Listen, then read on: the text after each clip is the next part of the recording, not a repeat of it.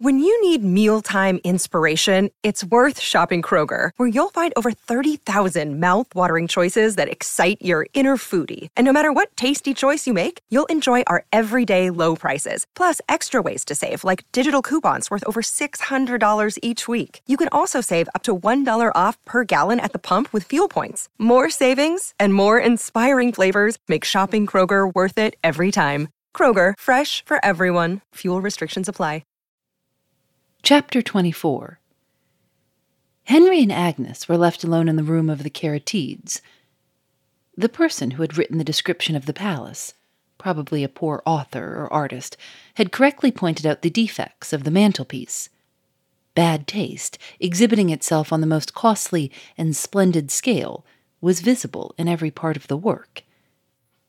It was, nevertheless, greatly admired by ignorant travelers of all classes, partly on account of its imposing size, and partly on account of the number of variously colored marbles which the sculptor had contrived to introduce into his design.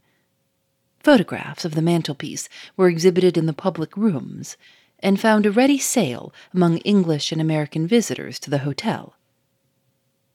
Henry led Agnes to the figure on the left, as they stood facing the empty fireplace. "Shall I try the experiment," he asked, "or will you?" She abruptly drew her arm away from him and turned back to the door. "I can't even look at it," she said. "That merciless marble face frightens me." Henry put his hand on the forehead of the figure. "What is there to alarm you, my dear, in this conventionally classical face?" he asked, jestingly. Before he could press the head inwards, Agnes hurriedly opened the door. "Wait till I'm out of the room," she cried. "The bare idea of what you may find there horrifies me." She looked back into the room as she crossed the threshold. "I won't leave you altogether," she said. "I will wait outside." She closed the door. Left by himself, Henry lifted his hand once more to the marble forehead of the figure. For the second time, he was checked on the point of setting the machinery of the hiding-place in motion. On this occasion, the interruption came from an outbreak of friendly voices in the corridor. A woman's voice exclaimed, "Dearest Agnes, how glad I am to see you again." A man's voice followed, offering to introduce some friend to Miss Lockwood. A third voice, which Henry recognized as the voice of the manager of the hotel, became audible next, directing the housekeeper to show the ladies and gentlemen the vacant apartments at the other end of the corridor. "If more accommodation is wanted," the manager went on, "I have a charming room to let here." He opened the door as he spoke and found himself face to face with Henry Westwick. "This is indeed an agreeable surprise, sir," said the manager cheerfully. "You are admiring our famous chimney-piece, I see. May I ask, Mr. Westwick, how you find yourself in the hotel this time? Have the supernatural influences affected your appetite again?" "The supernatural influences have spared me this time," Henry answered. "Perhaps you may yet find that they have affected some other member of the family." He spoke gravely, resenting the familiar tone in which the manager had referred to his previous visit to the hotel. "Have you just returned?" he asked, by way of changing the topic. "Just this minute, sir. I had the honor of traveling in the same train with friends of yours who have arrived at the hotel, Mr. and Mrs. Arthur Barville and their traveling companions. Miss Lockwood is with them, looking at the rooms. They will be here before long, if they find it convenient to have an extra room at their disposal." This announcement decided Henry on exploring the hiding-place before the interruption occurred. It had crossed his mind, when Agnes left him, that he ought perhaps to have a witness in the not very probable event of some alarming discovery taking place. The too familiar manager, suspecting nothing, was there at his disposal. He turned again to the figure, maliciously resolving to make the manager his witness. "I am delighted to hear that our friends have arrived at last," he said. "Before I shake hands with them, let me ask you a question about this queer work of art here.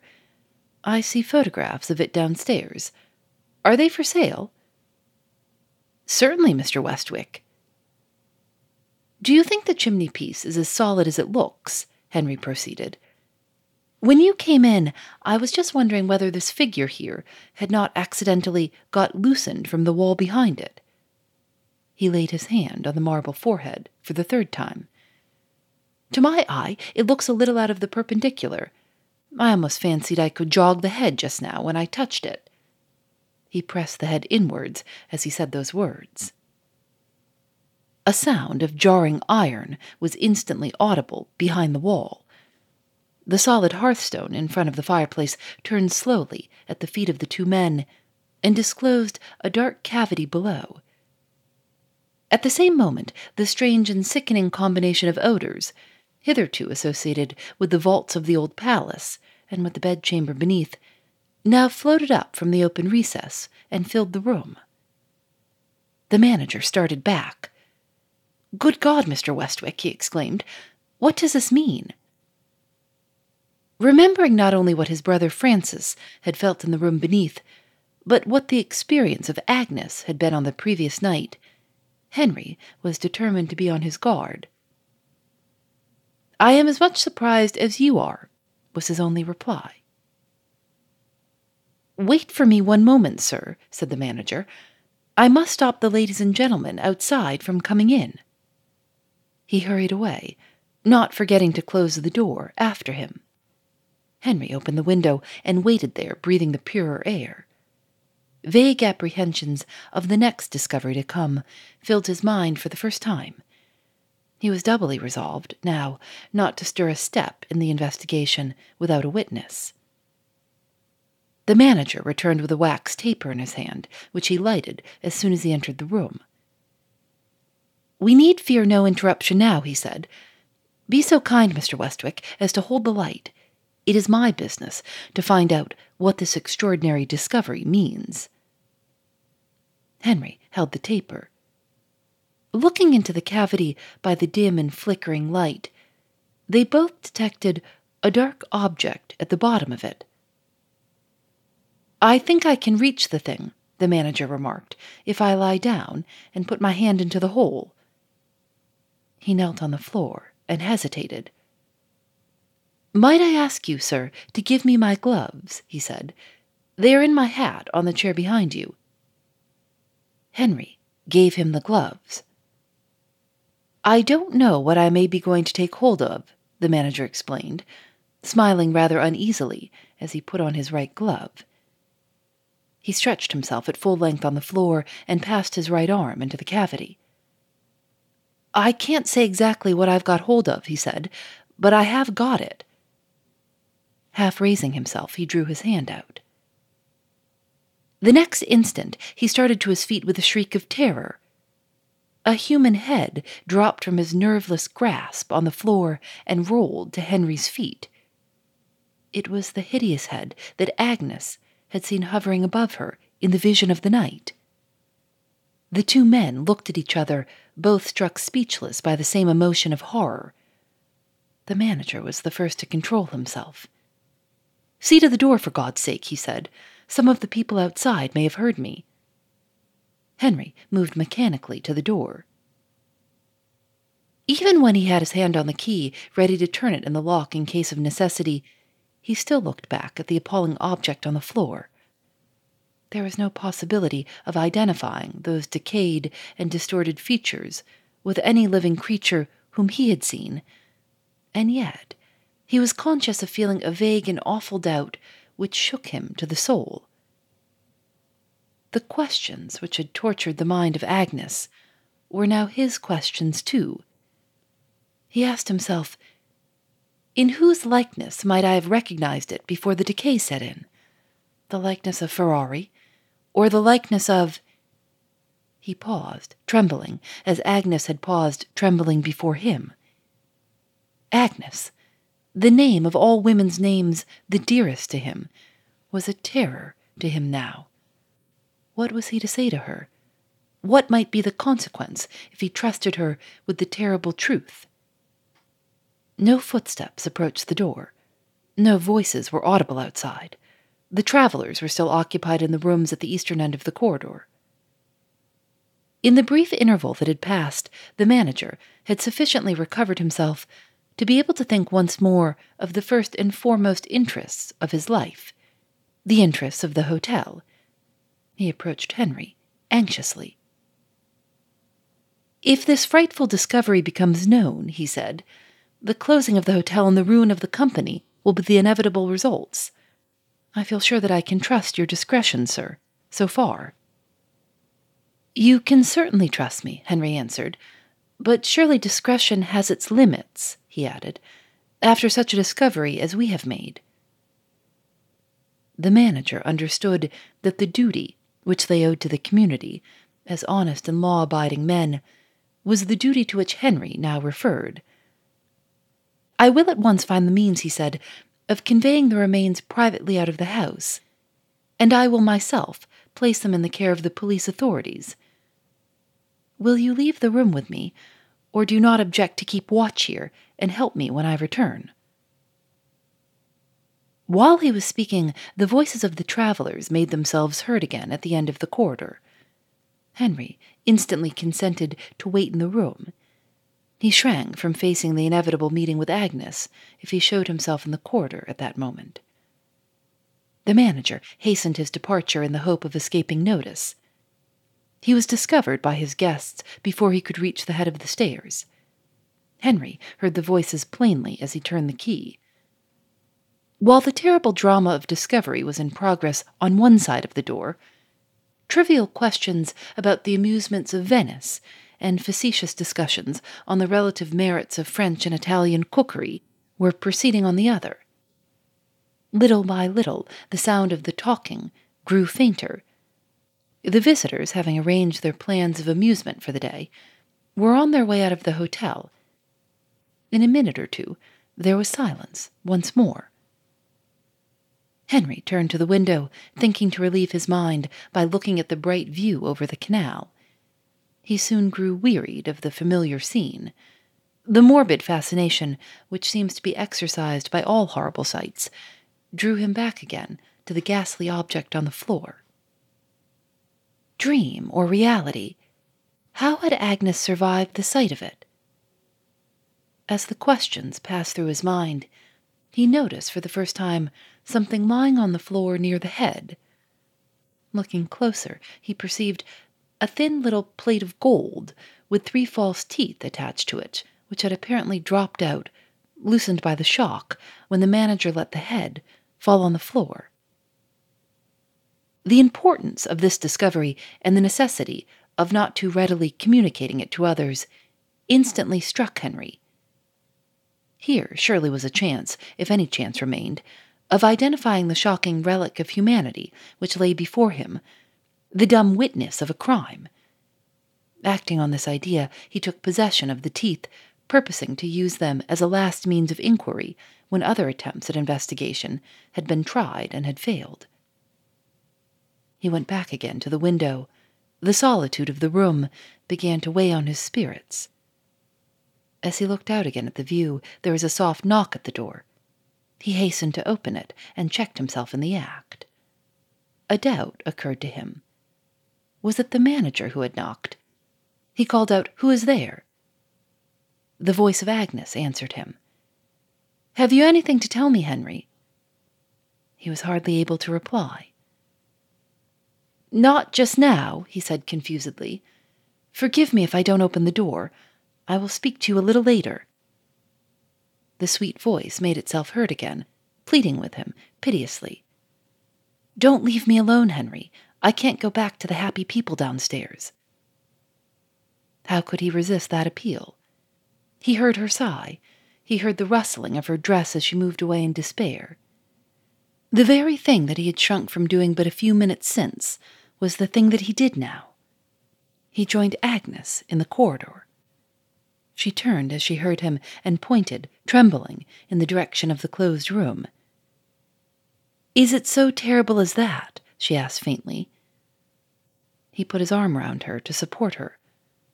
A thought came to him as he looked at her, waiting in doubt and fear for his reply. "You shall know what I have discovered," he said, "if you will first put on your hat and cloak and come out with me." She was naturally surprised. "Can you tell me your object in going out?" she asked.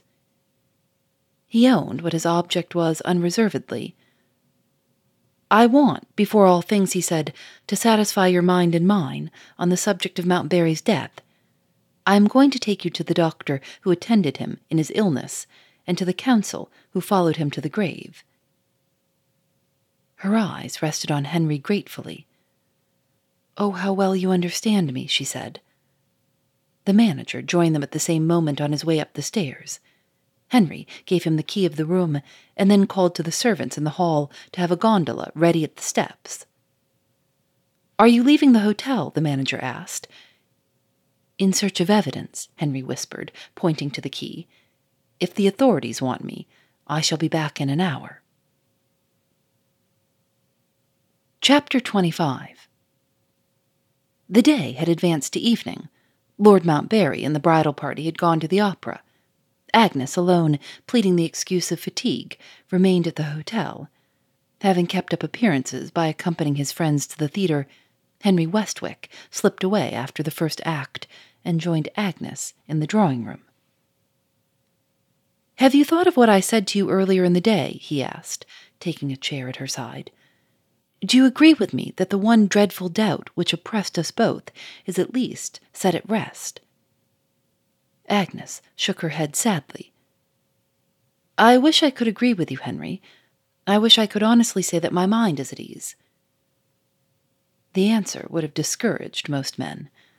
Henry's patience, where Agnes was concerned, was equal to any demands on it. "If you will only look back at the events of the day," he said, "you must surely admit that we have not been completely baffled. Remember how Dr. Bruno disposed of our doubts. After 30 years of medical practice, do you think I am likely to mistake the symptoms of death by bronchitis? If ever there was an unanswerable question, there it is. Was the counsel's testimony doubtful in any part of it?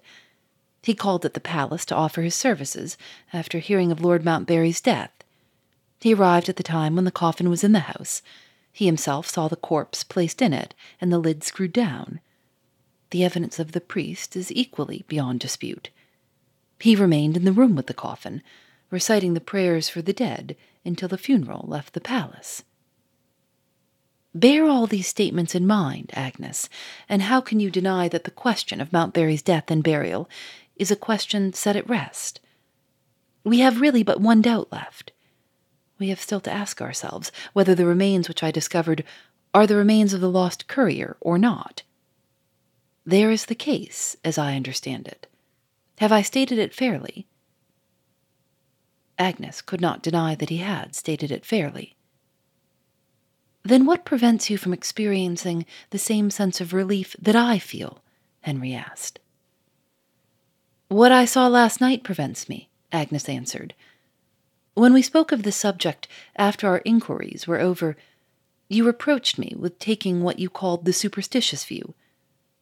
I don't quite admit that, but I do acknowledge that I should find the superstitious view intelligible if I heard it expressed by some other person. Remembering what your brother and I once were to each other in the bygone time, I can understand the apparition making itself visible to me to claim the mercy of Christian burial and the vengeance due to a crime.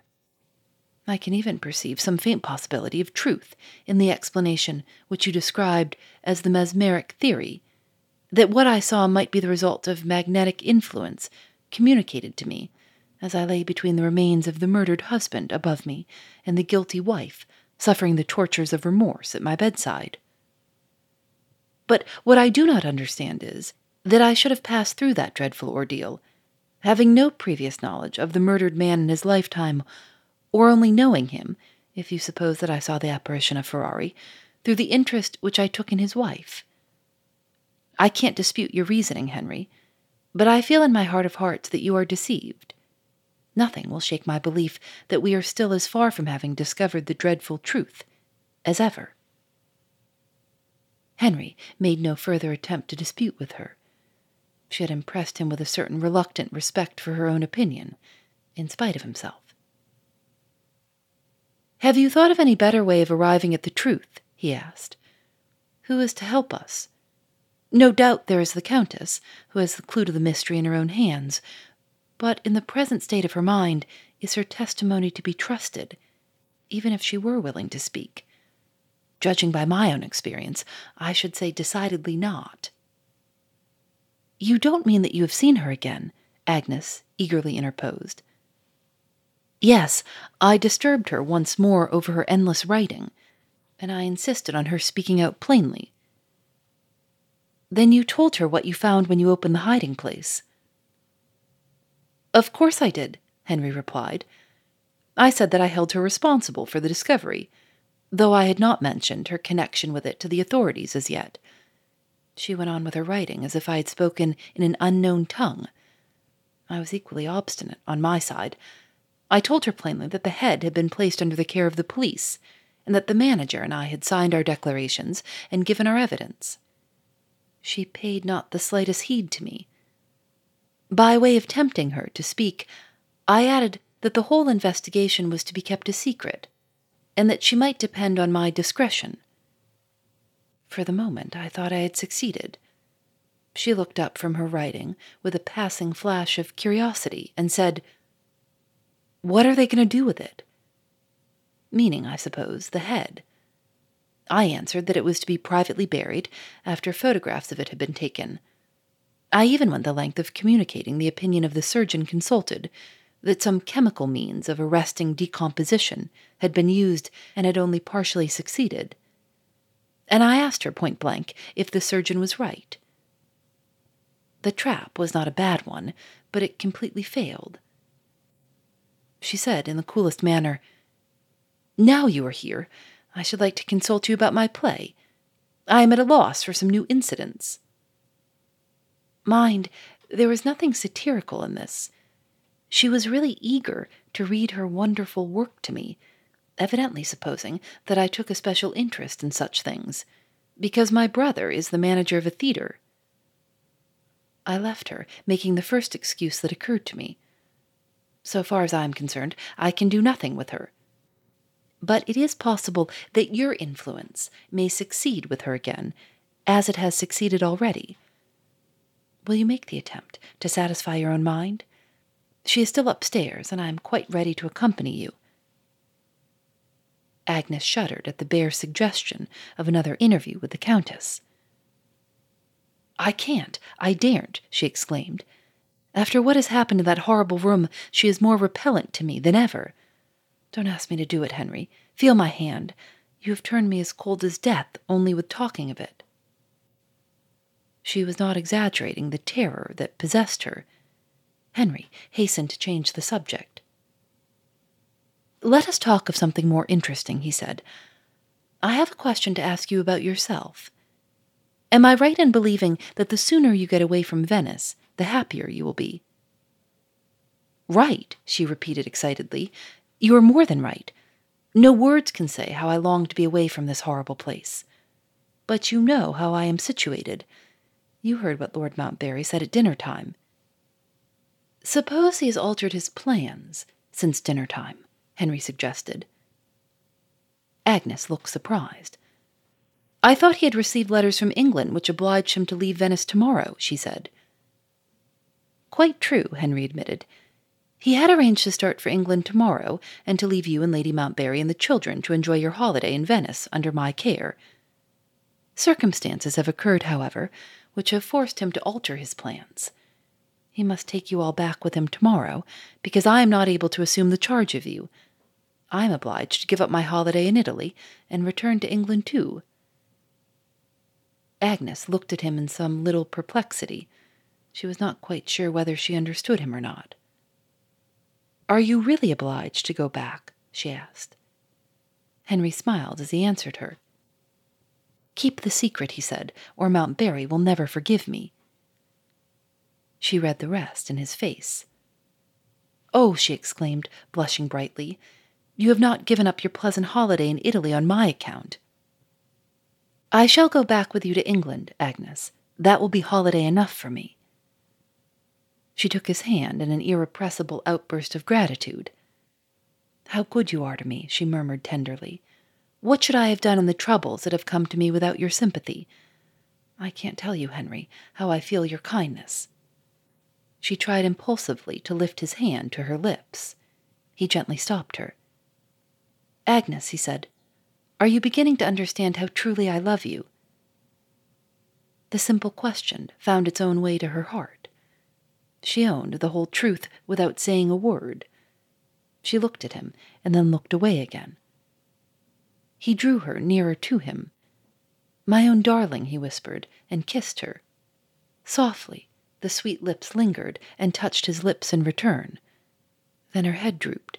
She put her arms round his neck and hid her face on his bosom. They spoke no more. The charmed silence had lasted but a little while when it was mercilessly broken by a knock at the door. Agnes started to her feet. She placed herself at the piano. The instrument being opposite to the door, it was impossible, when she seated herself on the music stool, for any person entering the room to see her face. Henry called out irritably, "Come in." The door was not opened. The person on the other side of it asked a strange question. "Is Mr. Henry Westwick alone?" Agnes instantly recognized the voice of the Countess. She hurried to a second door, which communicated with one of the bedrooms. "Don't let her come near me," she whispered nervously. "Good night, Henry. Good night." If Henry could, by an effort of will, have transported the Countess to the uttermost ends of the earth, he would have made the effort without remorse. As it was, he only repeated, more irritably than ever, "Come in." She entered the room slowly with her everlasting manuscript in her hand. Her step was unsteady.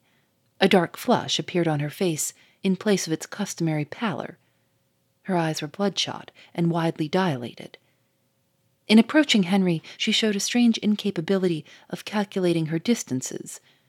She struck against the table near which he happened to be sitting. When she spoke, her articulation was confused, and her pronunciation of some of the longer words was hardly intelligible. Most men would have suspected her of being under the influence of some intoxicating liquor. Henry took a truer view. He said as he placed a chair for her, "Countess, I am afraid you have been working too hard. You look as if you wanted rest." She put her hand to her head. "My invention has gone," she said. "I can't write my fourth act. It's all a blank. All a blank." Henry advised her to wait till the next day. "Go to bed," he suggested, "and try to sleep." She waved her hand impatiently. "I must finish the play," she answered. "I only want a hint from you. You must know something about plays. Your brother has got a theatre. You must often have heard him talk about fourth and fifth acts. You must have seen rehearsals and all the rest of it."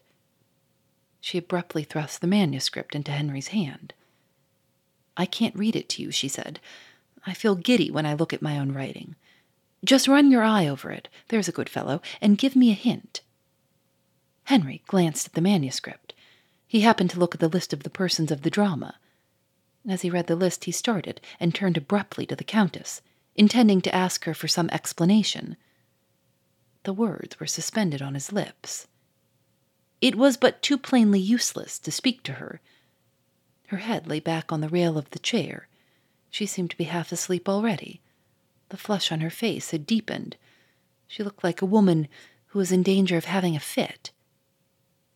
He rang the bell and directed the man who answered it to send one of the chambermaids upstairs.